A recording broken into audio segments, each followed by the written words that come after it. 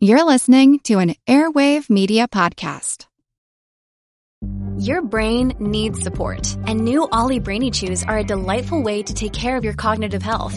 Made with scientifically backed ingredients like Thai ginger, L-theanine, and caffeine, Brainy Chews support healthy brain function and help you find your focus, stay chill, or get energized. Be kind to your mind and get these nootropic chews at ollie.com. That's OLLY.com. These statements have not been evaluated by the Food and Drug Administration. This product is not intended to diagnose, treat, cure, or prevent any disease. The world is filled with many questions, such as, did giants exist? What is junk DNA? Does it mean that you're trash? Do you ever wonder if aliens have underwater bases in our oceans, and that's why there are so many UFO sightings off the coasts of islands all over the world? How serious even is climate change, and when should we start building our rafts? Hello, everyone. You may recognize me as Gabby from the History of Everything podcast. And my name is Brenna, and you don't recognize me from anything yet. Together, we're two scientists who explore the answers to these questions and many, many more in our new podcast, Mystery of Everything, available everywhere you get your podcasts.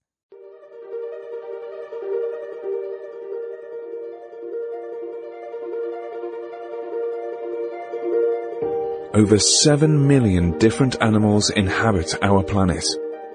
All right, so elephant seals, Angie. Do you know I've seen these on the beach in California? What can they teach us? For instance, the elephant seal is the only known animal capable of collapsing their lungs, and they do this during a dive. Many species are in crisis and need your help. Join the movement at allcreaturespod.com. Welcome to the All Creatures Podcast. This is Chris. And I'm Angie. Angie, this could be a fun one. I feel it. I feel it. I was staying up really late last night watching videos about the species of the week because I was just so impressed by their physiology, their behavior, everything. This was a very impressive animal, so kudos to you for suggesting it. Yes. Well, I've got to give a shout out to Rob Lang again at Underdone Comics because last week we did the Saiga. And it had this wonderful nose, this incredible nose for an antelope. And Rob let us post one of his comics, and it's hilarious comics. So go to our Facebook if you haven't seen it. And it shows a saiga and an elephant seal chatting, which is hilarious. So we have next week, hopefully next week, big species coming. And Angie conducted an amazing interview from the field. This conservation expert was in the field. We're going to leave you hanging this week on it. Indonesia, somewhere in Indonesia. How about we'll give him that? Okay. But he's in Africa right now. Yes. So we have to get his approval before we post it. So we were scrambled a little bit, and we were like, "Oh no!" So we came up with the elephant seal as a sit-in, and I'm glad we did. It's amazing. Oh, I'm so glad. We're definitely on the theme of extra large noses. So that's fun.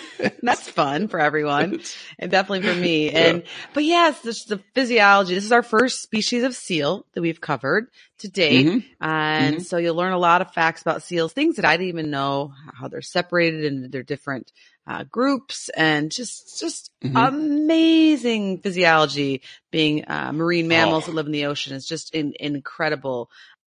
Let alone that seal face is just so stinking adorable. Cute. Yeah, I mean, sometimes I think some of the lab mixes or the retriever mixes of dogs, if you like pull their ears back or hide their ears, their faces look like a seal. So you can smooch it and pretend your dog's a seal, because you wouldn't want to smooch a real seal. That would be not good. No. Well, we can ask, I was going to say, shout out to Jim Winepress because, I'll ask him if he's smooched his seals. He's always training his seals out there in New York, and he's posting on social media. And so I always enjoy seeing him out there with his. So I'll have to ask him when I talk to him next. Yeah, I'm pretty sure the protocol is pretty tight about the smooching of seals. However. Yeah. They blow him a kiss. I've seen that. Especially the other thing too, if they have stinky fish breath, they might be cuter from a distance, right? We won't go there without you and John. Maybe it's sushi or something. Yes. And there's just something about the ocean. I was just a couple weeks ago with a really good friend, and we were just out looking at the ocean, and there's just something about the ocean, Angie. I just don't know what it is. Like, we always love these species. It's just so hypnotic. It's very hypnotic. The ocean's just hypnotic. Well, and I'm a water sign. I'm a Cancer, and I grew up on Lake Michigan, which Okay. for a lot of people that aren't familiar think that, oh, it's a lake, but it's really a great lake. And so it has waves. I mean, some 3, 4, 5, 6 footers and storms, maybe not that high. Anyways, but and you can't see across it. So it's like an ocean, but there's no salt and no sharks in it. So it's pretty wonderful for that. And yeah, I just always the same thing, Chris. I've always been mesmerized by the water. I came from a big family of people that love being out on the water, whether it was fishing or boating. And so, yeah, I think some of it's just so mysterious, and we're going to dive into that with the elephant seal today. Pardon the pun. I've been waiting for that all day, but yes. But what they do and where they go, there's still so much we don't know about, or about their migration and about how they do what they do. And of course we're going to discuss too some of the amazing physiology, because that's where we come in as the physiology experts. But it still is fascinating and mesmerizing and hypnotic and all of those words. And then you put this picture of an elephant seal with it, especially the male, out in front of the water, and it's pretty darn cool. Yeah, it is. And let me ask you a quick question, because I've got some surprises for you today. Are there any seals? Were there any seals in Lake Michigan or in the Great Lakes up there? No, it's what my gut instinct says, but I'm not a seal expert. I'm just a beginner. Yes. Well, you will be today at the end of this podcast. You'll be somewhat of an expert. Hopefully. So do you know, are there any seals in fresh water? Do you know? All right. I'll stump you later. I was gonna say, I would say no, but I feel like I'm being tricked right now. You might be. Maybe. In front of tens of thousands of people that listen to us. Just kidding. we do. We've got hundreds of thousands. Yeah. We've got thousands of listeners. So, and speaking of listeners, it's a good point to jump in. I want to thank the listeners that have been sharing lately on social media. Please, we take notice, and it's been amazing. The response has really deep thought this week. You know, Angie and I, we love doing this podcast. We love spreading the knowledge, and, you know, in the past year and a half, we've Speak covered for yourself, Chris. I just love learning about animals and talking. I know. But, you know, think about it. Angie. I love covered, sharing. You know, nearly 80 species. You know, I think we're like 73 species. It's been that many? Yeah. We've covered a ton. And they're still letting us on the free airwaves? That's impressive. Yes, we keep putting it out. We still have people. We had downloads in Rwanda last week. It was amazing. I love looking at the map. So, you know, we've covered all these species. We've got a global look of what's going on out there. And it's not particularly good news. And we're going to, you know, be taking some action here in the future on this podcast to really empower you, because really thinking about it, you know, Angie and I are just delivering information, and we've made changes in our own personal lives, how we, you know, deal with plastics and things like that. But the heroes aren't Angie and I. You're the heroes. The listeners are the heroes. You're the ones that are sharing this information. And if you can make change, positive change in your lives, join our movement, make the earth a better place for these creatures. You know, you're the hero. And so when you share those episodes, it made me really think about it this week. And I'm like, man, you guys are amazing. You're the heroes. Please keep helping us grow. This message needs to get out. The animals need our help. I mean, the environment needs our help. And so this is just one catalyst to capture that energy. So thank you. Thank you. You're the ones changing the world. You're the conservation heroes. You know, you're the ones that Angie and I look at and just, you know, we love you. And so thank you. So please keep sharing. Please keep doing and listening and all the things that you're doing. Absolutely, Chris. Well said. And thank you so much, everyone. Yes, for joining the movement and caring about wildlife and conservation and the environment. And I just think that every little tidbit of knowledge and or excitement or passion that you can impart on somebody that you know or love or a friend or even a new person that you meet, get them fired up and excited about animals they've never heard about, like the saiga and other really cool creatures that probably some people have never heard of. So passing that along is just huge, getting people excited. One of my mottos has always been, you never know who's going to be the next Jane Goodall. And which it was just her birthday this past week. So happy birthday to her. I know. Maybe someday she'll grace us with her presence on this podcast. That would be, yes. That would be the ultimate. Yeah, that would be Leonardo DiCaprio like 1,000 times. I mean, it's between us and Corbin racing to get that interview first. You know, I know we just talked to him about it. We're racing each other. We're going to beat you, Corbin. I know you're listening. We're going to beat you. I'm just saying, I mean, she is like, wow. I mean, we all know that Leonardo's like, wow for me, but, we're working on that one. We're working on that one. Don't get on. Who gets to conduct that one? Me or you? Yeah, please, I Chris, please. I got it. Yes. I got it. Have you learned nothing this past couple years? And if we could do it live, you'll just fly out here to LA, and see us. So. I doubt he lives in LA. I feel like he's more of a Paris guy. Don't you think? Paris guy? I don't know where he lives. I don't know. I have to look. I don't know. Yeah, I don't know. I clearly don't stalk him that much, so. No. All right. So elephant seals, Angie. Do you know I've seen these on the beach in California? Yay. Well, that's why I thought this is such a great species for you. And maybe you can go snap us some pictures. And I found some places where they have breeding colonies that I'll get to in the podcast. So all of our California fans can maybe go check them out. And that obviously Chris. So yeah. You know what I remember about it? It was in San Simeon. So that's up near like Hearst Castle, north of San Luis Obispo when I was getting my undergrad. Do you know what I noticed about them? They're all laying on the beach. You know what I saw a lot of? Ticks crawling on the beach. Ticks!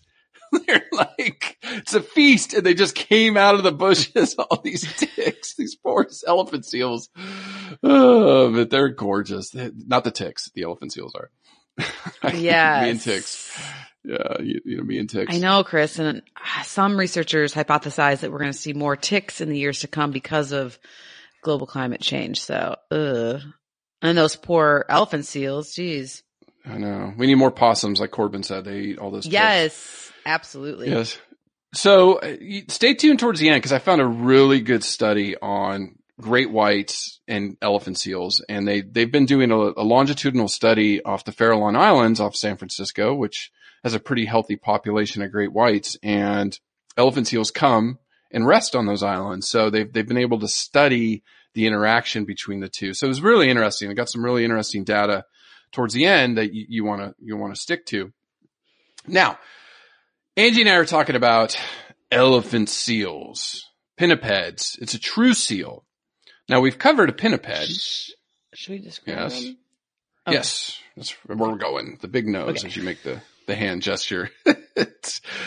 We covered the ones with here's my hand gesture. Which pinniped did we cover with this one? The walrus? That likes to, yes. So we've covered walruses, but this is a true seal. Correct. Right? Huge. Now what's bigger? The elephant seal or the walrus? Ooh. The elephant seal. Yes, you're right. Yay, Dr. Angie. Dr. Angie's in the house tonight, folks. I showed up with my coffee and my tap water. But yeah, so there's two elephant seals. The southern elephant seal can reach 20 feet long or 6 meters. That is huge. And these are the males. Way up to, wait for it, it's almost elephant size. I mean, and I'll get to why they call them elephant seals. Way up to 8,800 pounds or 4,000 kilograms. Enormous. These are huge. Yeah, I have not seen them in the wild, and so to prepare for this podcast, it's one thing to put those numbers out or read those numbers, but that's where I went to the good old YouTube and wow, Chris, their size. That's what I was not prepared for. That's what blew me out of the water with this podcast was the size. They're big. They're big. And the females are about half the length at 3 meters or 10 feet, but only weigh only 2,000 pounds. Only a ton. Yeah. Just a ton. Only. But compared to the males, holy gosh. So I was going to say that they have these long noses, and they're not named elephant seals because they're the largest seals. They were named elephant seals because of the nose, right? The males have this really long snout, and it does have some purpose. Well, Chris, it's hard to describe. So we'll definitely put some pictures on our show notes. So make sure and check out our website or Google image it. But the nose is large and inflated. And they have a term for it. Proboscis? Large proboscis. Yeah. Mm-hmm. It does. It resembles an elephant trunk. Not nearly as long, obviously, as an elephant's trunk, but very distinguishable. I mean, very, like, you can't miss it. Yep. Yeah, no, it's huge, and it does have some physiological function.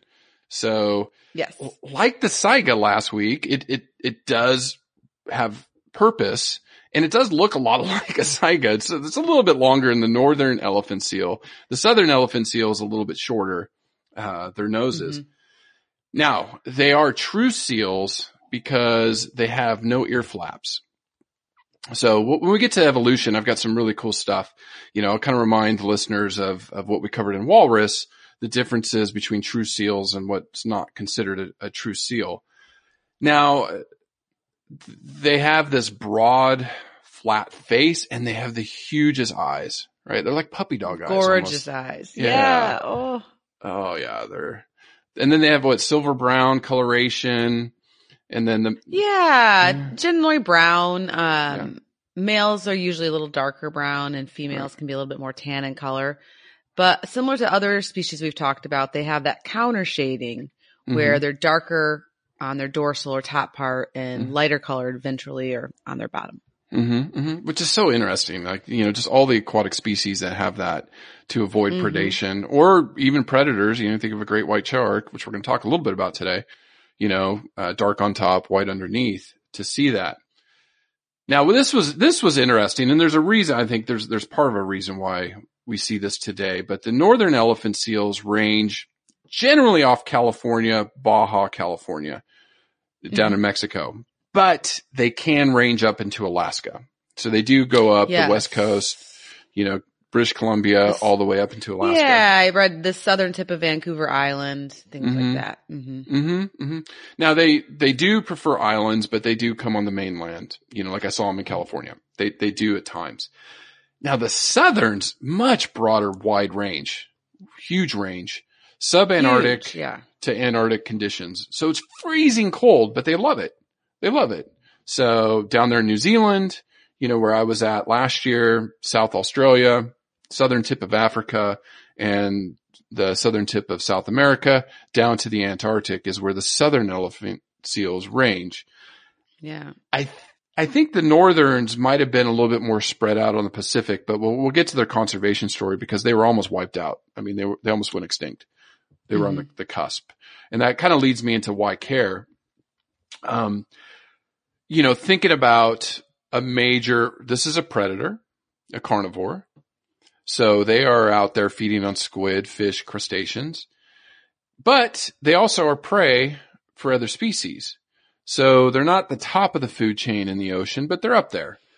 And in 1910, Angie, a century ago, there was only less than 100 northern elephant seals left in the world. Well, the southerns were pretty much wiped out too. I'm not sure the exact numbers. Yeah.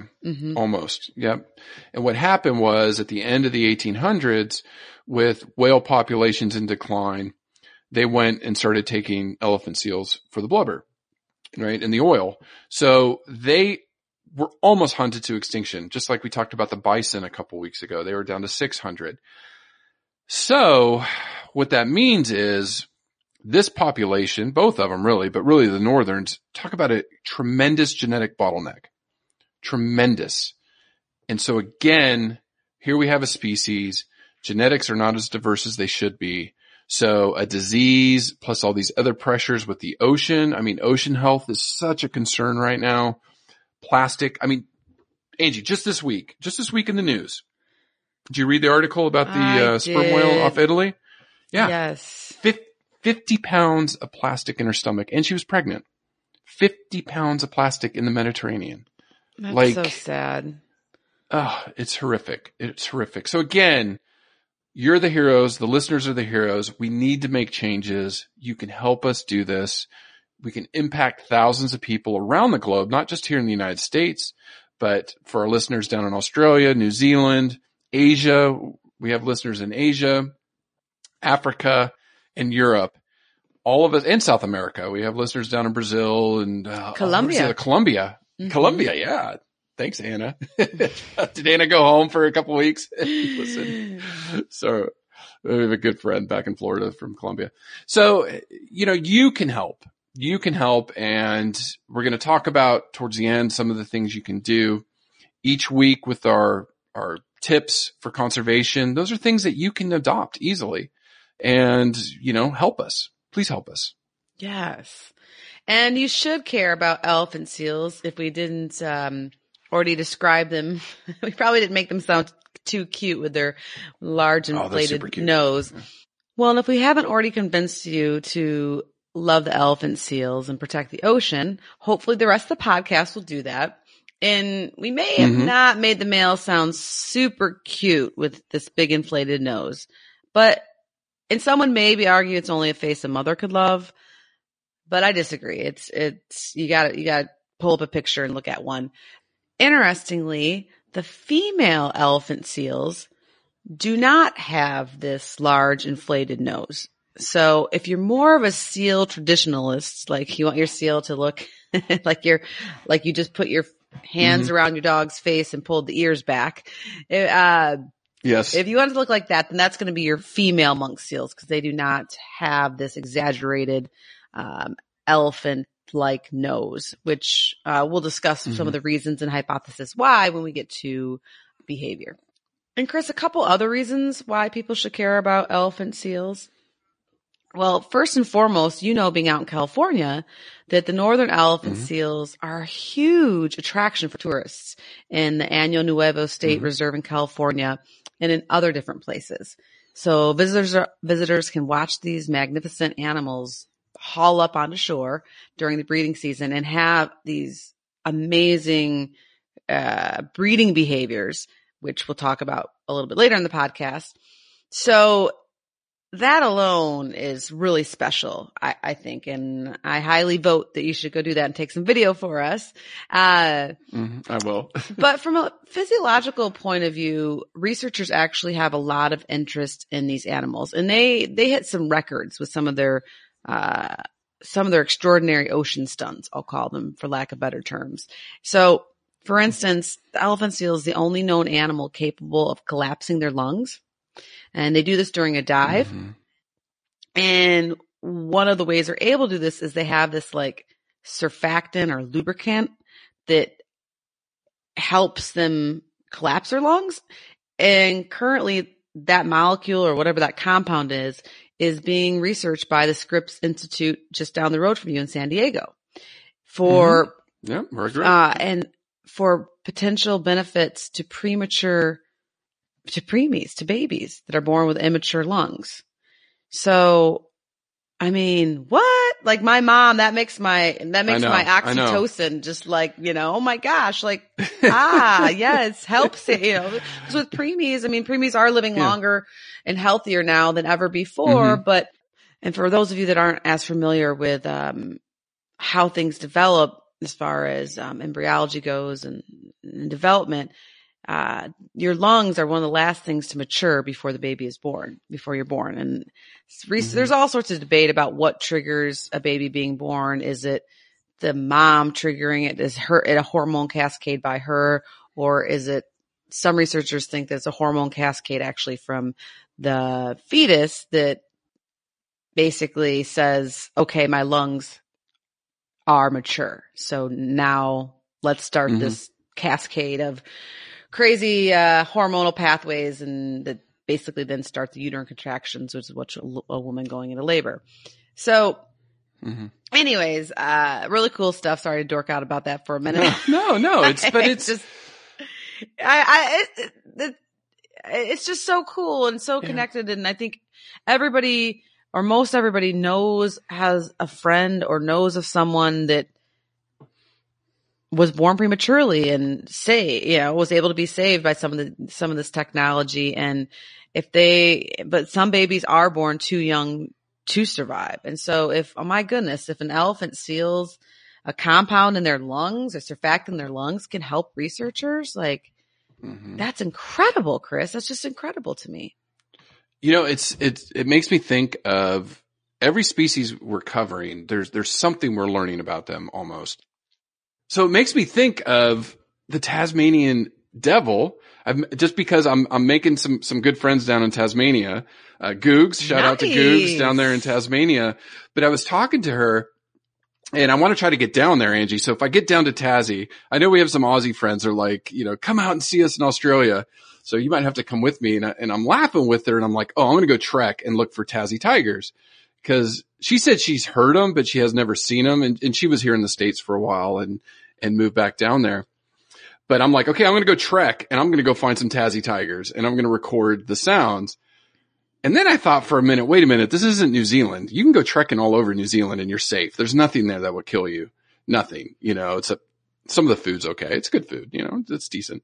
There's everything in Australia will kill you. Like, I don't want to be going to try to Tasmania. I thought about it for a second. I was like, Yeah, I feel like I would like to go to the Australia Zoo. That's about my yes, my comfort level. Maybe the Great Barrier Reef, but yeah. Or with a guide. I would definitely want a couple nice young Aussie gentlemen to make sure that or ladies. Lee, I got one for you. Lee down there, Lee works down there in Australia and he's always posting stuff on Facebook. So shout out to Lee down there and he'll take you. He'll take you to the Daintree. You can go find the cassowaries and the salty crocs and the platypus and all the things we talked about. The whole point of that story was, Angie. So lost. Where are we going? Like, what are you talking about? I have two more really important points about why you should care about elephant seals.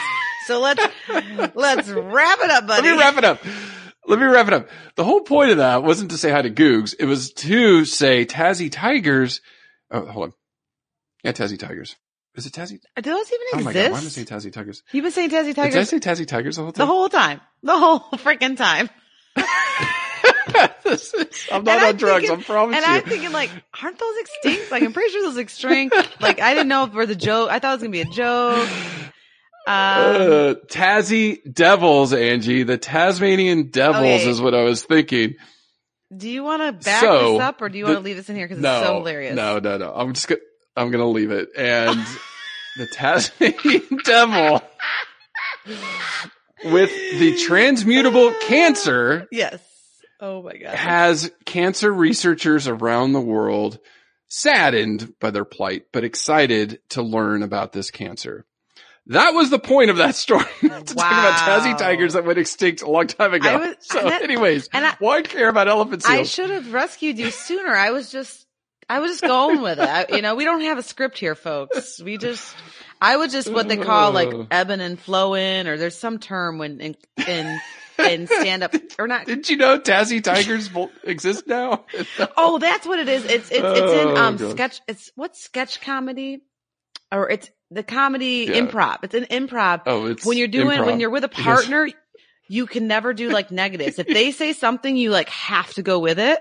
So that's what I was, I never went to, I should have studied at Second City in Chicago, but I never did. But I have friends that have done that and that's what you do.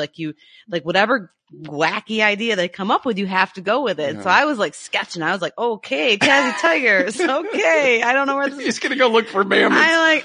Next I'm going to go look for mammoths in Siberia. That I would actually believe you would do that. So anyways, oh my gosh. All right. So wow. I'm just high on life. Okay. Wow. Go ahead. Okay. So you should also care about elephant seals because, and another really cool, you'll like this because you're a space dork. Another really cool reason to care about elephant seals is because they've been used in research related to the effects of weightlessness on bone density because they spend 90% of their time basically buoyant, right, in the water.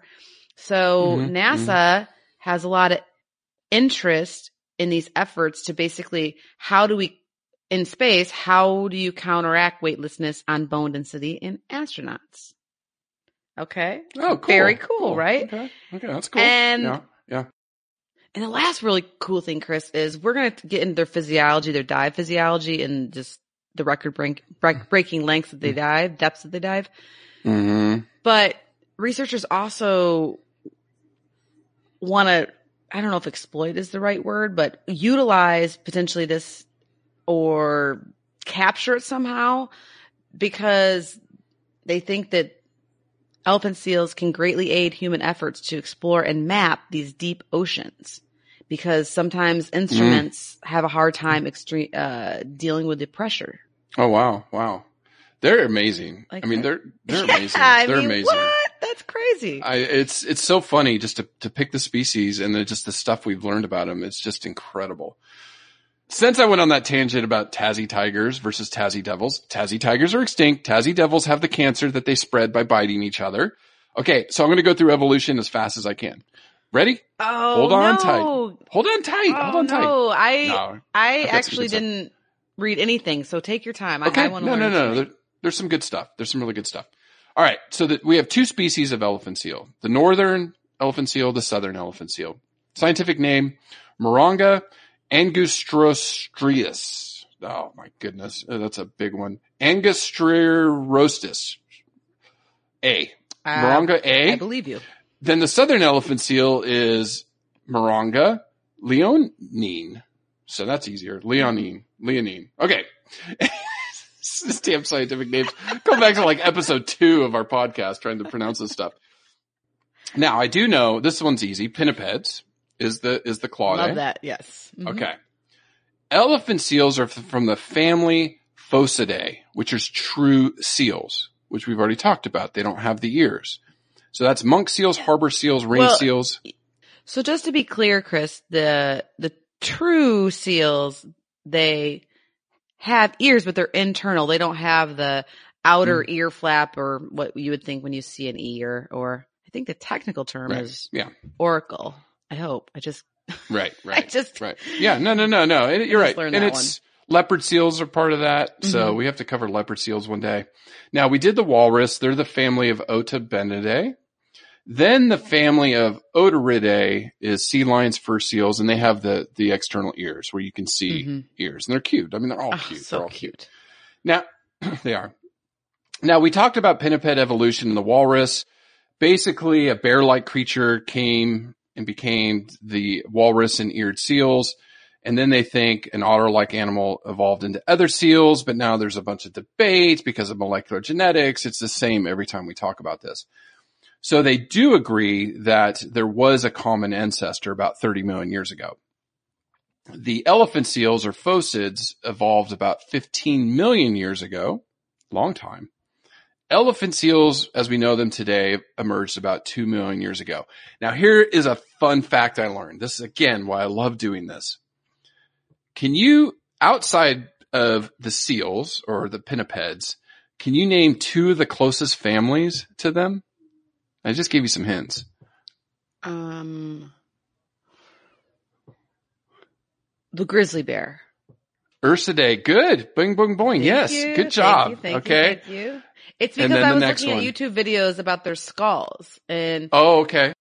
Yeah, it's so crazy. Like they just showed like a black bear skull and of course, some canines. And then they show the grizzly bear, which we're going to cover soon. And I probably shouldn't give away all of our secrets. But secrets. It's okay. Top secret. Like so many people care, right? Yeah, I know. And but anyways, and of course it's the largest land mammal skull is the grizzly bear. Mm-hmm. Okay. For a carnivore, I'm sorry. Obviously for an carnivores. elephant, whatever. Yeah. For a carnivore. Yeah. But then they put the elephant seal next to it and its skull is massive compared to a grizzly. And then we'll get to it when we talk about nutrition and stuff, but they are carnivore, and so they still have those massive canines on top and bottom. Mhm. And I mean, almost it kind of Mhm. looked like a grizzly skull. So okay, Yeah. that's my one guess. Good, good. No, that's good. That's true. That's the closest. Now, who else is close Ooh, that we love? We love them. We Hyenas? love them. No. It's that class of animals that are just naughty, going back, tap, tap, tap on the shoulder, and you roll over. Ferrets. Prairie dog. Well, yeah, or mustelids. okay, yeah. It's okay. So bears and mustelids are their closest relatives. Wow. Isn't that crazy? That's awesome. I love that. I got so excited when I read No, that. I was like, that one "Ooh." I didn't see that one coming, but that's cool. Yeah. So yeah, the family tree of the pinnipeds is just so complex, but you do have the three major classes of them. And now, Angie, here we go. Another fun fact. So other than the elephant seal being the largest pinniped ever, because again, some of these aquatic animals, it's hard to find bones and things like that. But so the elephant seal is the largest. I went and looked at the smallest seal. And I'm sure you have no idea who this one is. I definitely don't, but I need it in my life right now. And I need a picture. Yes. Well, let me tell you where you're going to go. Okay. You're going to go to Siberia. Okay. And you're going to go to Lake Baikal. Mm-hmm. It's landlocked. So this is the only exclusive freshwater seal on Earth. Wow. I did not know that. Yes. This is so exciting. The Baikal seal. The Baikal seal. And Cute. it's one of the smallest seals in the world. Mm-hmm. It only gets about 4.5 feet long or 1.7 meters, can weigh up to about 150 pounds or 70 kilograms. Perfect. So, I love it already. and there's about 80,000 of them in that lake. Wow. Isn't that crazy? Landlocked. They're landlocked. So it's just that lake. Oh, and their faces are, oh my God, Angie, their faces, they have huge whiskers, huge eyebrows. They're like just so cute. They're so cute. Oh, so anyways, I thought that was cool. I love it. That's super fun. Now, here's some interesting facts because we're about to jump into physiology. Now, the southern elephant seals have a lifespan about 20 to 22 years, but the northern's only 9 years. And I was like, huh. And I didn't see anything why, but I was wondering, like, is it because of that genetic bottleneck? So that was a surprising fact. And then they're, not to get too much into eye physiology because we do want to get into some of the stuff about them diving. They actually have more rods than cones in their eyes to see in low light conditions. So when they're doing those deep dives, right? Yes. And the reason for that is because the rods are in charge of the black and whites, right? The shades of gray. Mm-hmm. And the cones are in charge of the colors. So you said they have more rods, right? Mm-hmm. That makes sense. And so, Chris, a little quiz for you, a little physiology quiz. Oh gosh. For the My internet's gonna go photoreceptors out. with the cones, what wavelength colors do they absorb? Green and red? Yellow? You got 2 out of 3. Green, red, yellow. Green, Purple? red, No. Blue. no yellow. Blue? Do they see blue? Blue. But blue, oh gosh, blue's weird. Well, that's a whole different podcast for a whole different day. Radiolab did that one where this tribe doesn't see blue, right? Like, Oh, cool. like they think in I love history. Radiolab. Yeah, that stuff's bizarre. Okay, cool. Okay. Now I know you're going to talk about the nose and But it makes sense with the shades of gray. More rods would be helpful, right, in the water. So they're trichromatic, right? They can see 3 colors where some animals are dichromatic. Yeah. Okay. Now, elephant seals do go through an annual, they call it catastrophic molt, where Okay, Chris, wait a second. This is where I got hung up for about an hour. then run with it. Run with it. So it's pretty cool. Well, yes, but so what Chris is talking about is, and I don't know if we've touched on it in the podcast, but a lot of animals drop either their fur or their feathers throughout the year, and they call it molting. And basically, they take they get rid of the old to make room for the new. And we'll have to save more of the physiology about how and why birds do this when we get to a bird species. But yeah, elephant seals undergo an annual, so once a year, what they call catastrophic molt. That's not me being dramatic. That's really what the researchers call it, where they shed the entire outer layer of their skin and their hair or their pelage. Mm-hmm. And it basically like comes off in sheets onto the beach. So of course they're going to do this molting behavior when they're hauled out on land. They're not going to do it in the ocean. And it's just, they look like I was, like I said, hung up and watching a lot of videos and pictures. They look like they're falling apart. And just the way it comes out in like clumps and sheets. And I'm used to the Bactrian camels that I worked with. They, in the summertime, because they grow a very hardy winter coat because they're in the desert, but it's obviously, in Mongolia area. And so it's like freezing at night and then hot during the day. So it just in the summertime, or late spring, it just like rolls off. But with the elephant seals, it's even more dramatic in the fact that during this molting process, the skin underneath is super sensitive and they stay out of the water to protect the soon to be new exterior. And sometimes too, you'll almost see like bumps or like scabs over it. It's a process. And it was like with the camels, it wasn't like that at all. And so females and young elephant seals will start out the process from April and May. So that makes sense, like late spring. Young moles will molt from May to June, and the adults finish out this dramatic molting in July to August. But with the camels, and with birds, it makes sense to me. And with camels, it makes sense because of, the great temperature changes. I guess what I got hung up on, and maybe you can help me out with, is why the seals do this. Yeah. That sounds like a seal. Kind of. It's a good guess. Trying to think of I guess in aquatic. I mean, the ocean's going to warm in the summer somewhat, I guess. Yeah. It's a skin regeneration. Parasites. I mean, there are parasites in the oceans, but yeah.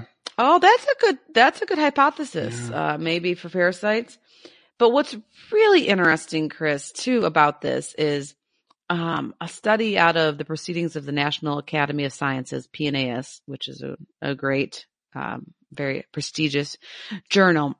So scientists at the UC, University of California, Santa Cruz, showed that elephant seals, when they shed, what it does is it releases a significant amount of mercury into the surrounding waters and makes those coastal waters where they're hauled out nearby a lot higher in mercury.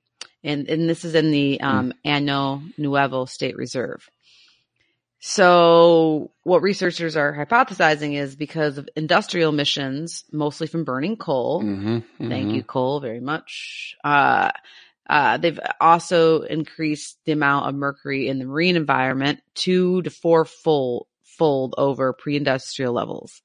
And of course, at this rate, global emissions are going to continue to increase over the next several decades if we don't get our stuff together. And of course, and all of this is just recycling back into the coastal environment.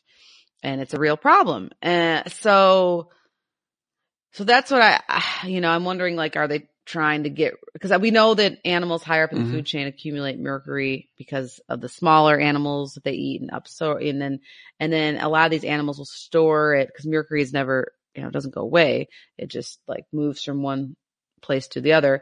And I know they store it like in their blubber. But I'm like, are they trying to and obviously some's in their hair if this is what's in their skin. So I'm like, maybe it's like a new way to try to get rid of those toxic levels. I don't know. But anyways, I just thought that was very interesting and obviously kind of relates to what we're doing to our environment here, right? Environment. Yeah, it just goes back to the beginning. We're talking about the oceans and ocean health and our listeners as heroes. So, we need to keep working, and luckily it's been in the news. This stuff these researchers these researchers that you see, Santa Cruz are like my new conservation heroes of the week. I mean, they're awesome. They're doing awesome work. They're fighting for these guys. They're trying to learn more about them, about their physiology. And so in order to help protect them. So. Yep. Now, jump into nutrition real quick. These are elephant seals are migratory feeders. They prefer mainly squid, but they will eat some fish and crustaceans. So in the northern hemisphere, they have found males as far north as the Aleutian Islands off Alaska. Wow. The females prefer to forage or eat off Oregon or Washington Pacific Northwest in the U.S. The southerns are ranging all over Antarctica. So that's what they're down. Now, they've done a lot of satellite tracking, and some of the stuff's very interesting, that these seals spend very little time on the surface, that they just come up to breathe and they spend most of their time underwater. What Angie was talking earlier, Angie, this one, a whale did beat this record. They measured this one elephant seal that dove to a record of 2,388 meters off Antarctica. That's insane. And it stayed down for 120 minutes or almost for 2 hours. Even 2 more hours. Insane. It's crazy. Yeah. There was a whale that went deeper, but I mean, usually they're only under for 20 minutes and they go down to about 1,000 meters, but this was the record and they blew researchers out of the water with that. They were like, oh my God. And that goes into what you were saying earlier about why care. So things like we covered in blue whales, they slow their heartbeat, divert blood flow away from their extremities to their core organs. Their red blood cells have better potential to carry oxygen. They flatten their lungs like whales. They have more, and they have more red blood cells as well. Yeah. Just crazy physiology. I never would have expected that. Well, Kristen, they also have a really large blood volume in general. So therefore, they can store more oxygen when diving. And they have large sinuses in their abdomens to hold blood so they can store oxygen in their muscles, of course, with increased myoglobin concentrations in the muscle. Mm-hmm. Mm-hmm. But yeah, it's pretty incredible. Well, Chris, the other thing too that perplexes researchers during these massive dives is the lack of sleep for extended periods of times. And records suggest that these animals conduct dive after dive after dive to these depths for these, 20 to 70 minutes, for 24 hours a day, sometimes months at a time. Mm-hmm. They hypothesize that during the dive, they have to go so deep that it almost might be like a form of sleeping because their metabolic rate is so low. So just wacky stuff here. I mean, really cool. And they're the record holders. So that's incredible. Yeah, for a pinniped, they go deep. And the things that eat them, great white sharks, and I've got some good data coming up that's really interesting. Obviously orcas, king of the sea, leopard seals will take pups or the young, so they can do that. And then I even read cookie cutter sharks will come out and take a little bite. And I remember that from Octonauts, right? Little cookie cutter sharks. Yeah, it's funny. I told Xander asked what podcast I was doing tonight, and I was like, "Oh, elephant seal." He's like, "Oh yeah, I saw an Octonauts about that." I'm like, "Oh, okay." You put him on. We gotta have him back on. We gotta have Xander back on. Oh, he's so great. Oh, he requested squirrels. Just squirrels. Make that squirrels. Okay. Just put that out there in the universe. If any of our other listeners would like squirrels, let us know. Let us know. We'll do Xander. We'll interview Xander again. There are those really cool Technicolor squirrels maybe that we could do. That'd be fun. Yeah. There's some. Yeah, there's some. We'll do squirrels someday at some point in time. Yeah, we'll do that for our friend Angie down there. Our other Angie down in Gainesville. Angie she number loves 2. Squirrels. Mm-hmm. Yes, I have to tell her. Well, Chris, just to touch on or add a little bit to the nutrition is with elephant seals, they have external whiskers called vibrissae. Probably not saying that right, but it helps them locate prey and navigate their environment. We've talked about that, I think, before in otters. And the vibrissae, I don't know, are connected to blood vessels and nerves and muscles. So they're really like an important, they're like our fingertips, right? And then inside their stomachs, they have what are called gastroliths. And I had to look that up. But gastrolith is basically like a stomach stone or a gizzard stone or a rock. Yeah. And I know that like birds do that and stuff. I guess I was just I was very surprised with elephant seals that that was a part of their physiology, but it's probably because maybe their metabolism is so low during these dives. This is me totally just hypothesizing. I didn't read anything about speculating. Yeah. Very good word. But yeah, I couldn't find out why they have them, but I'm wondering if it's because during their deep dives with low metabolic rate, it helps keep things moving through their system. I don't know. Yeah, probably helps break stuff up. Yeah, and then the other thing too that always fascinates me, because I'm an avid water drinker. Probably since I've been a child, the typical question is, well, do fish drink water? We drink a lot of water. So with seals, do you know if elephant seals drink water? Yes.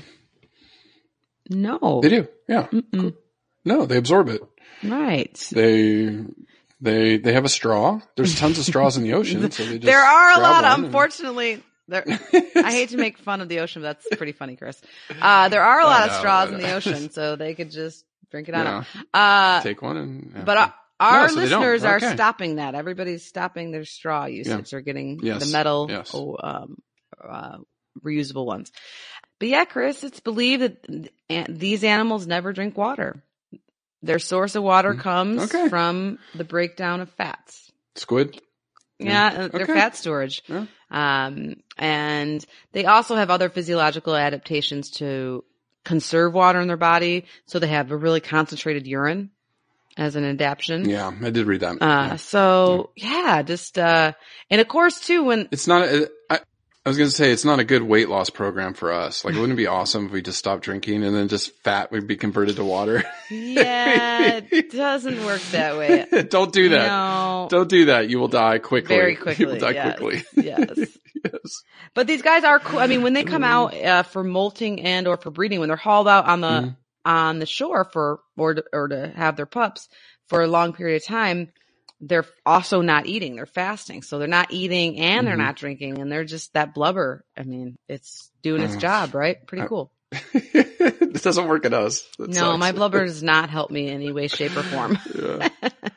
No. Now, jump into behavior, Angie. For spending most of their life out in the ocean, it's just crazy to think about. Well, and they pretty much nailed it, Chris. Like, elephant seals spend the majority of their time, 90% or some, underwater in search of food.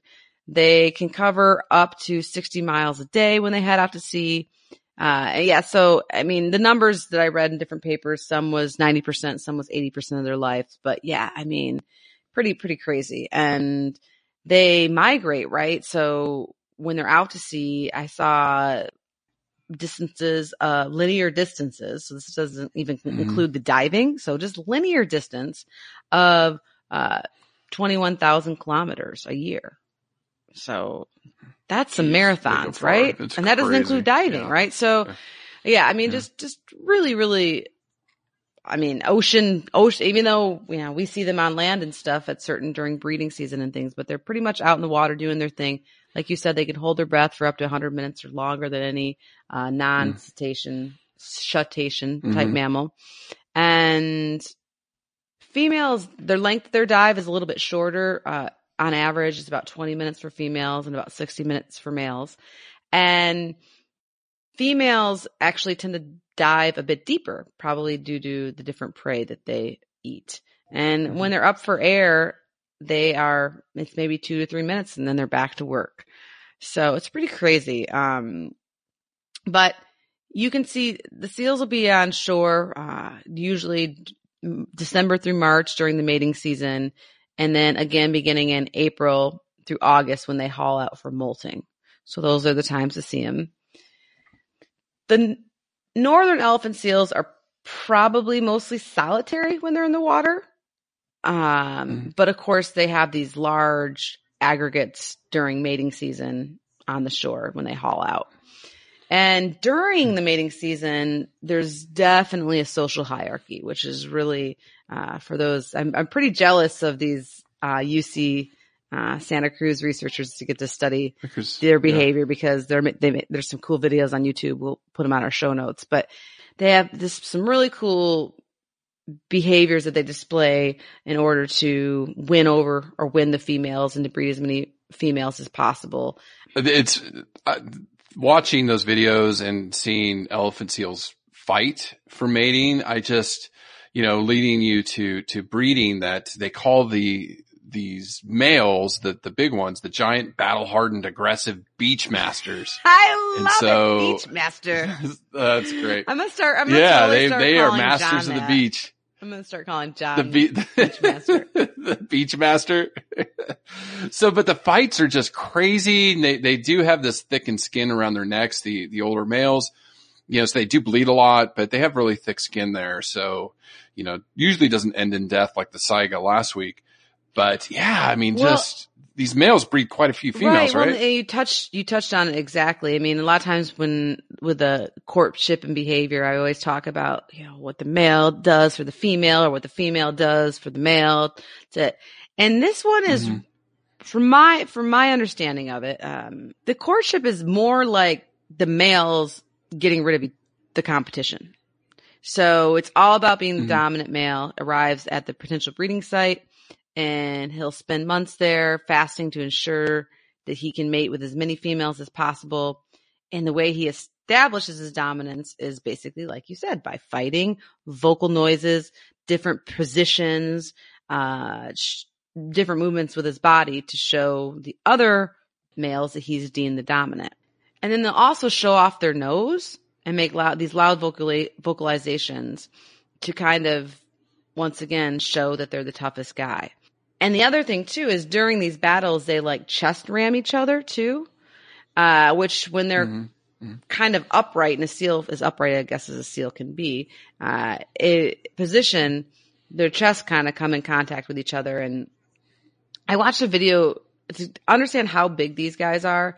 I found some videos that show it must have been a breeding male. Somehow he hauled up near beach and he was chest slamming a car, like a 4-door it's in New Zealand. Sedan car. It's in New Zealand. And just like, yes. There's nothing that people could, even attack cars. There's nothing people can do about it besides just like get out of the way, because he's like moving this car with his like big chest.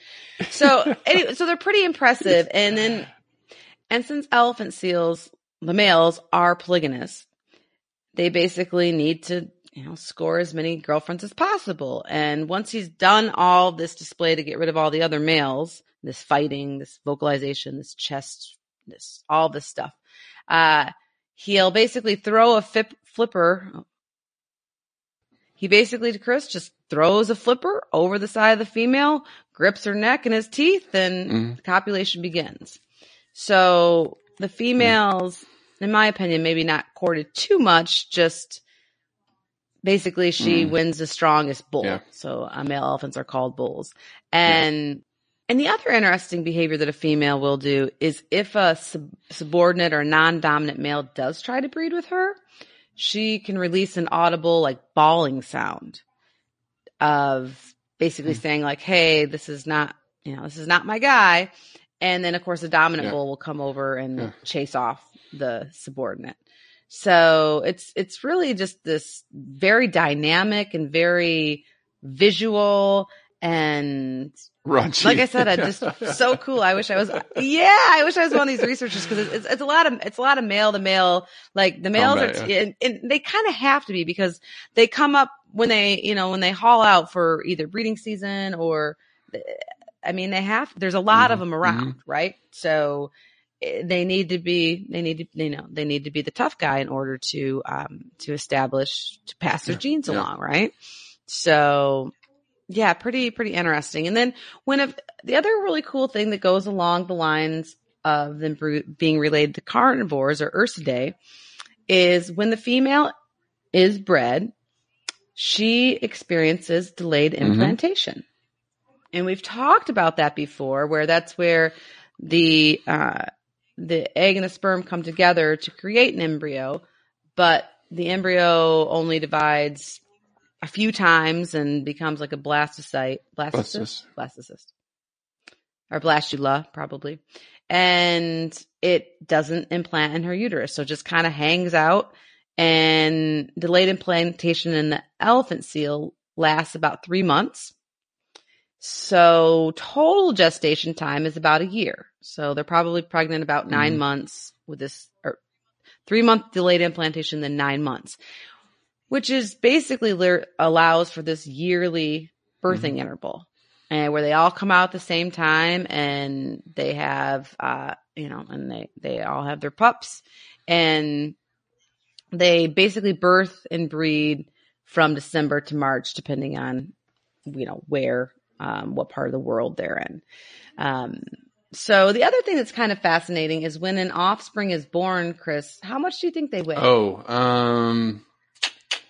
They're pretty small, like 50 pounds, maybe? About 80 pounds. Yeah. So they're not too big. And 4 feet. So, and they usually, twins are, I don't know if twins have been recorded. Usually it's just a single pup. And when they're born, they have this black fur. But as they're weaned, they shed their black coat and replaced by the lighter brown that we're more used to seeing. But super fascinating. I'm not sure if we covered this in walruses, but the milk produced by an elephant seal is crazy high in milk fat compared to other mammals. So human breast milk is about 4% milk fat. Cow milk is about 3.5% milk fat.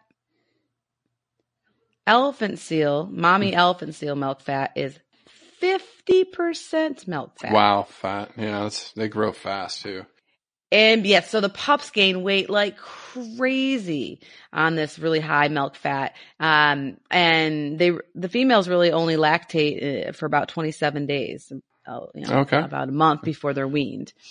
And then once the weaned pup will stay close to the mom for a while, but then the mom basically leaves the pup behind and she goes off to sea.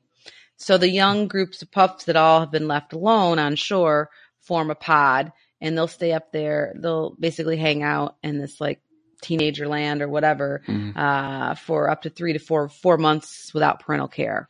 And that's when they learn to swim and surf. And that's probably when they're very susceptible to predators and things like that. No, and it rolls good into conservation. I mean, even though these animals are classified as least concerned by the IUCN, there's still some worry there. The northern elephants went from, like we said, less than 100 to about 110,000 today, off the west coast of the United States. The southern elephants are higher at 325,000, but remember, they have a much wider range, huge range, and they've suffered some decline. So the IUCN does note that there is some low survival of adult females or the pups. And a lot of this is the changing climate, that food reserves or food is changing where they can find food. And so they are finding that there has been some decline that they can't really pin yet on exactly why. But so we do got to keep an eye on them. It's just ocean health again is just horrific what's going on in the ocean. So to say that there won't be an effect on these populations would be naive, I think. That, as the ocean continues to suffer, other species suffering, whales, fish, other things, that we're going to see this too in the elephant seals. Now, I do know there's an organization out there fighting for them, right? Oh, absolutely. There's several, especially some of the bigger players like WWF. But one that was near and dear to my heart that I want to focus on is called the Marine Mammal Center. And they can be found at the marinemammalcenter.org. And Chris, the Marine Mammal Center is out there by you. They founded themselves in Sausalito, California. Beautiful part of the world. I've actually driven through there. Haven't spent too much time. Would love to spend more time. So check it out sometime on a field trip, perhaps. But the Marine Mammal Center is basically a center that has the mission to advance global ocean conservation through marine mammal rescue and rehabilitation, scientific research, and education, right? So all the bells and whistles. Love these guys. They're doing great work. They are taking care of these marine mammals that have been injured in the wild or are sick or diseased and rehabilitating them. And then, of course, utilizing scientific research to learn how to respond to animals and or how to reduce sick, injured, diseased animals. And then, of course, once again, educate people, which is what we're all here to do. So tell your friends about the Marine Mammal Center. Conservation tips of the week. Angie, we're going to talk plastics, of course. We're talking about the ocean. And did you know, I got this off a website, greeneducationfoundation.org, that 30 million tons of plastic waste generated in the United States, only 7% of it was recycled. So I don't know if this is a little bit older data, but I don't know. Well, no, we're I'm having a sure big it's not problem much here. higher. Well, we don't I don't know recycle about very much. people actually putting stuff in their blue bins and orange bins or whatever color they are in your city, which some people do. I don't know the statistics on that, but we're having a real crisis in the United States because a lot of our plastic that we historically have shipped to China to recycle, because we don't have a lot of facilities here. Unfortunately, there's not enough demand. So everybody should write big companies like Coca-Cola and any bottled water company, whatever, and demand that even if they raise their prices a little bit, like please use recycle. If you're going to use plastic, which obviously you are, use recycled plastic, because here in the States, we don't have a market for it. And so we've been shipping it to China, where allegedly there is a market for it. They buy it from us and then they reuse it. But now China, I don't understand, probably, I don't know if it's like administration relations or what, politics, I don't know why, but they're not accepting it anymore. So there's just a 60 Minutes episode where now we're shipping it over somewhere else in Asia, and maybe like Vietnam or something. And nobody really knows. I mean, they're buying it from us, but they're buying it from us, but are they recycling it? And basically the news reporters were like, we don't know. Probably not. Like, it's probably going into a landfill or into an ocean. It's not good. It's not good. Here in North America, we need to vote with our dollar and tell people that we need more places to use recycled plastic. Yeah. And this is where our listeners come in to be heroes and help us spread the message, share this podcast and share these tips. So we did joke a little bit about straws in the ocean, but it's actually a big problem. So we've got to keep demanding not to use plastic straws, refuse them in restaurants. Carry your own. If you must have a straw, get the stainless steel or glass straws, or they're even making paper straws now. So some other tips, use matches instead of disposable plastic lighters, or invest in a refillable metal lighter if you can. Here's one interesting, I thought. Avoid buying frozen foods.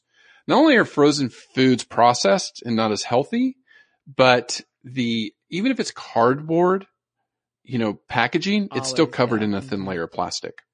So you can do that. Yeah. Buy fresh food. Here you go for your kiddos, or for people that do want to have kids. The Environmental Protection Agency here in the U.S. says we produce 7.6 billion pounds of disposable diapers in the U.S. each year. Use cloth diapers if you can. Yes, I've got some for sale. We did cloth diapers. Email us if you want some. I'll give them to you. Jay will send them to you. But it will really help save you money, which is a big absolutely. one, and also reduce your carbon footprint. And I have no scientific proof, so I shouldn't be saying this since I am a scientist, but I believe that my boys potty train faster because of cloth diapers. Because they're not made as well as disposable, so not as comfy. They're they feel the wetness more because they're of the age, when they hit the age of where that matters, 2 or so, they don't like that feeling. Whereas disposable, there you go. So disposable diapers, they're made, there's so much whatever that weird jelly stuff, who knows what it is in there, can absorb so much, it doesn't bother them. They don't care. They don't care. They don't care. Yeah. There you go. So there's anecdotal evidence. Also, you want to pack it, if you bring your lunch, put it in reusable containers and bags, use fresh fruit and veggies. Don't buy those single-use plastic cups. And finally, I thought this was good. Use a razor with replaceable blades instead of a disposable razor. Absolutely. So there's just some tips, and I'll post these on the website in our show notes. And I don't know if we've done it yet, but I'm a big fan now. We've gotten rid of Saran wrap, and we use the beeswax sheets. Paper? Well, companies are selling them now. I don't know I can't think of the name off the top of my head. But they're reusable, basically like wax-made, beeswax-made sheets that you put over whatever the can of coconut milk or whatever you open, and you put it in your fridge or on top of your watermelon so it stays fresh, or what anything you do Saran wrap for. Yeah. Who needs it? It's not good for the oceans. Get rid of plastics. Get rid of plastic. Now, at the beginning of the podcast, I talked to you a little bit about great white sharks and elephant seals. So this study that I read, and again, I'll post this on the show notes too, This was studying northern elephant seals off San Francisco or the Farallon Islands. And the young elephant seals come and haul out from September through November. And so these sharks are tagged, and they've done studies for 20 years plus. Now, elephant seals are bigger than, obviously they're huge compared to other seals, so they can't go as far off the beach.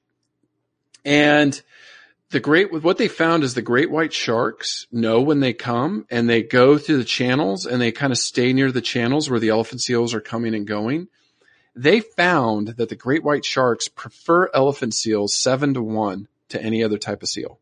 Interesting. Probably because of that blubber. I don't know. Yeah, or exactly, all that blood. Yeah. I don't know. Now here you go, Angie. For me and all my friends in California, they estimate that there's either a few hundred or a few thousand great white sharks off the California coast. That's a big difference. A few thousand. Yes, I know. I was like, what? But great white shark attacks are rare. There's 1 to 2 per year, and there's about a single death every 10 years off California. So you actually have a 100 times greater chance of drowning than you do being attacked by a great white. Absolutely. Absolutely. Or getting killed by a cow. What's the cow stats in the U.S.? 28 cows kill people per year, 28 people killed per year for cows. So, interesting stuff. This was fun. This was a fun one. I knew it would be a fun species.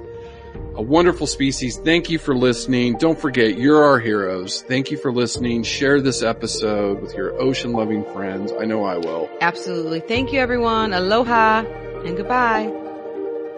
Listen, learn, share. Join the movement at allcreaturespod.com.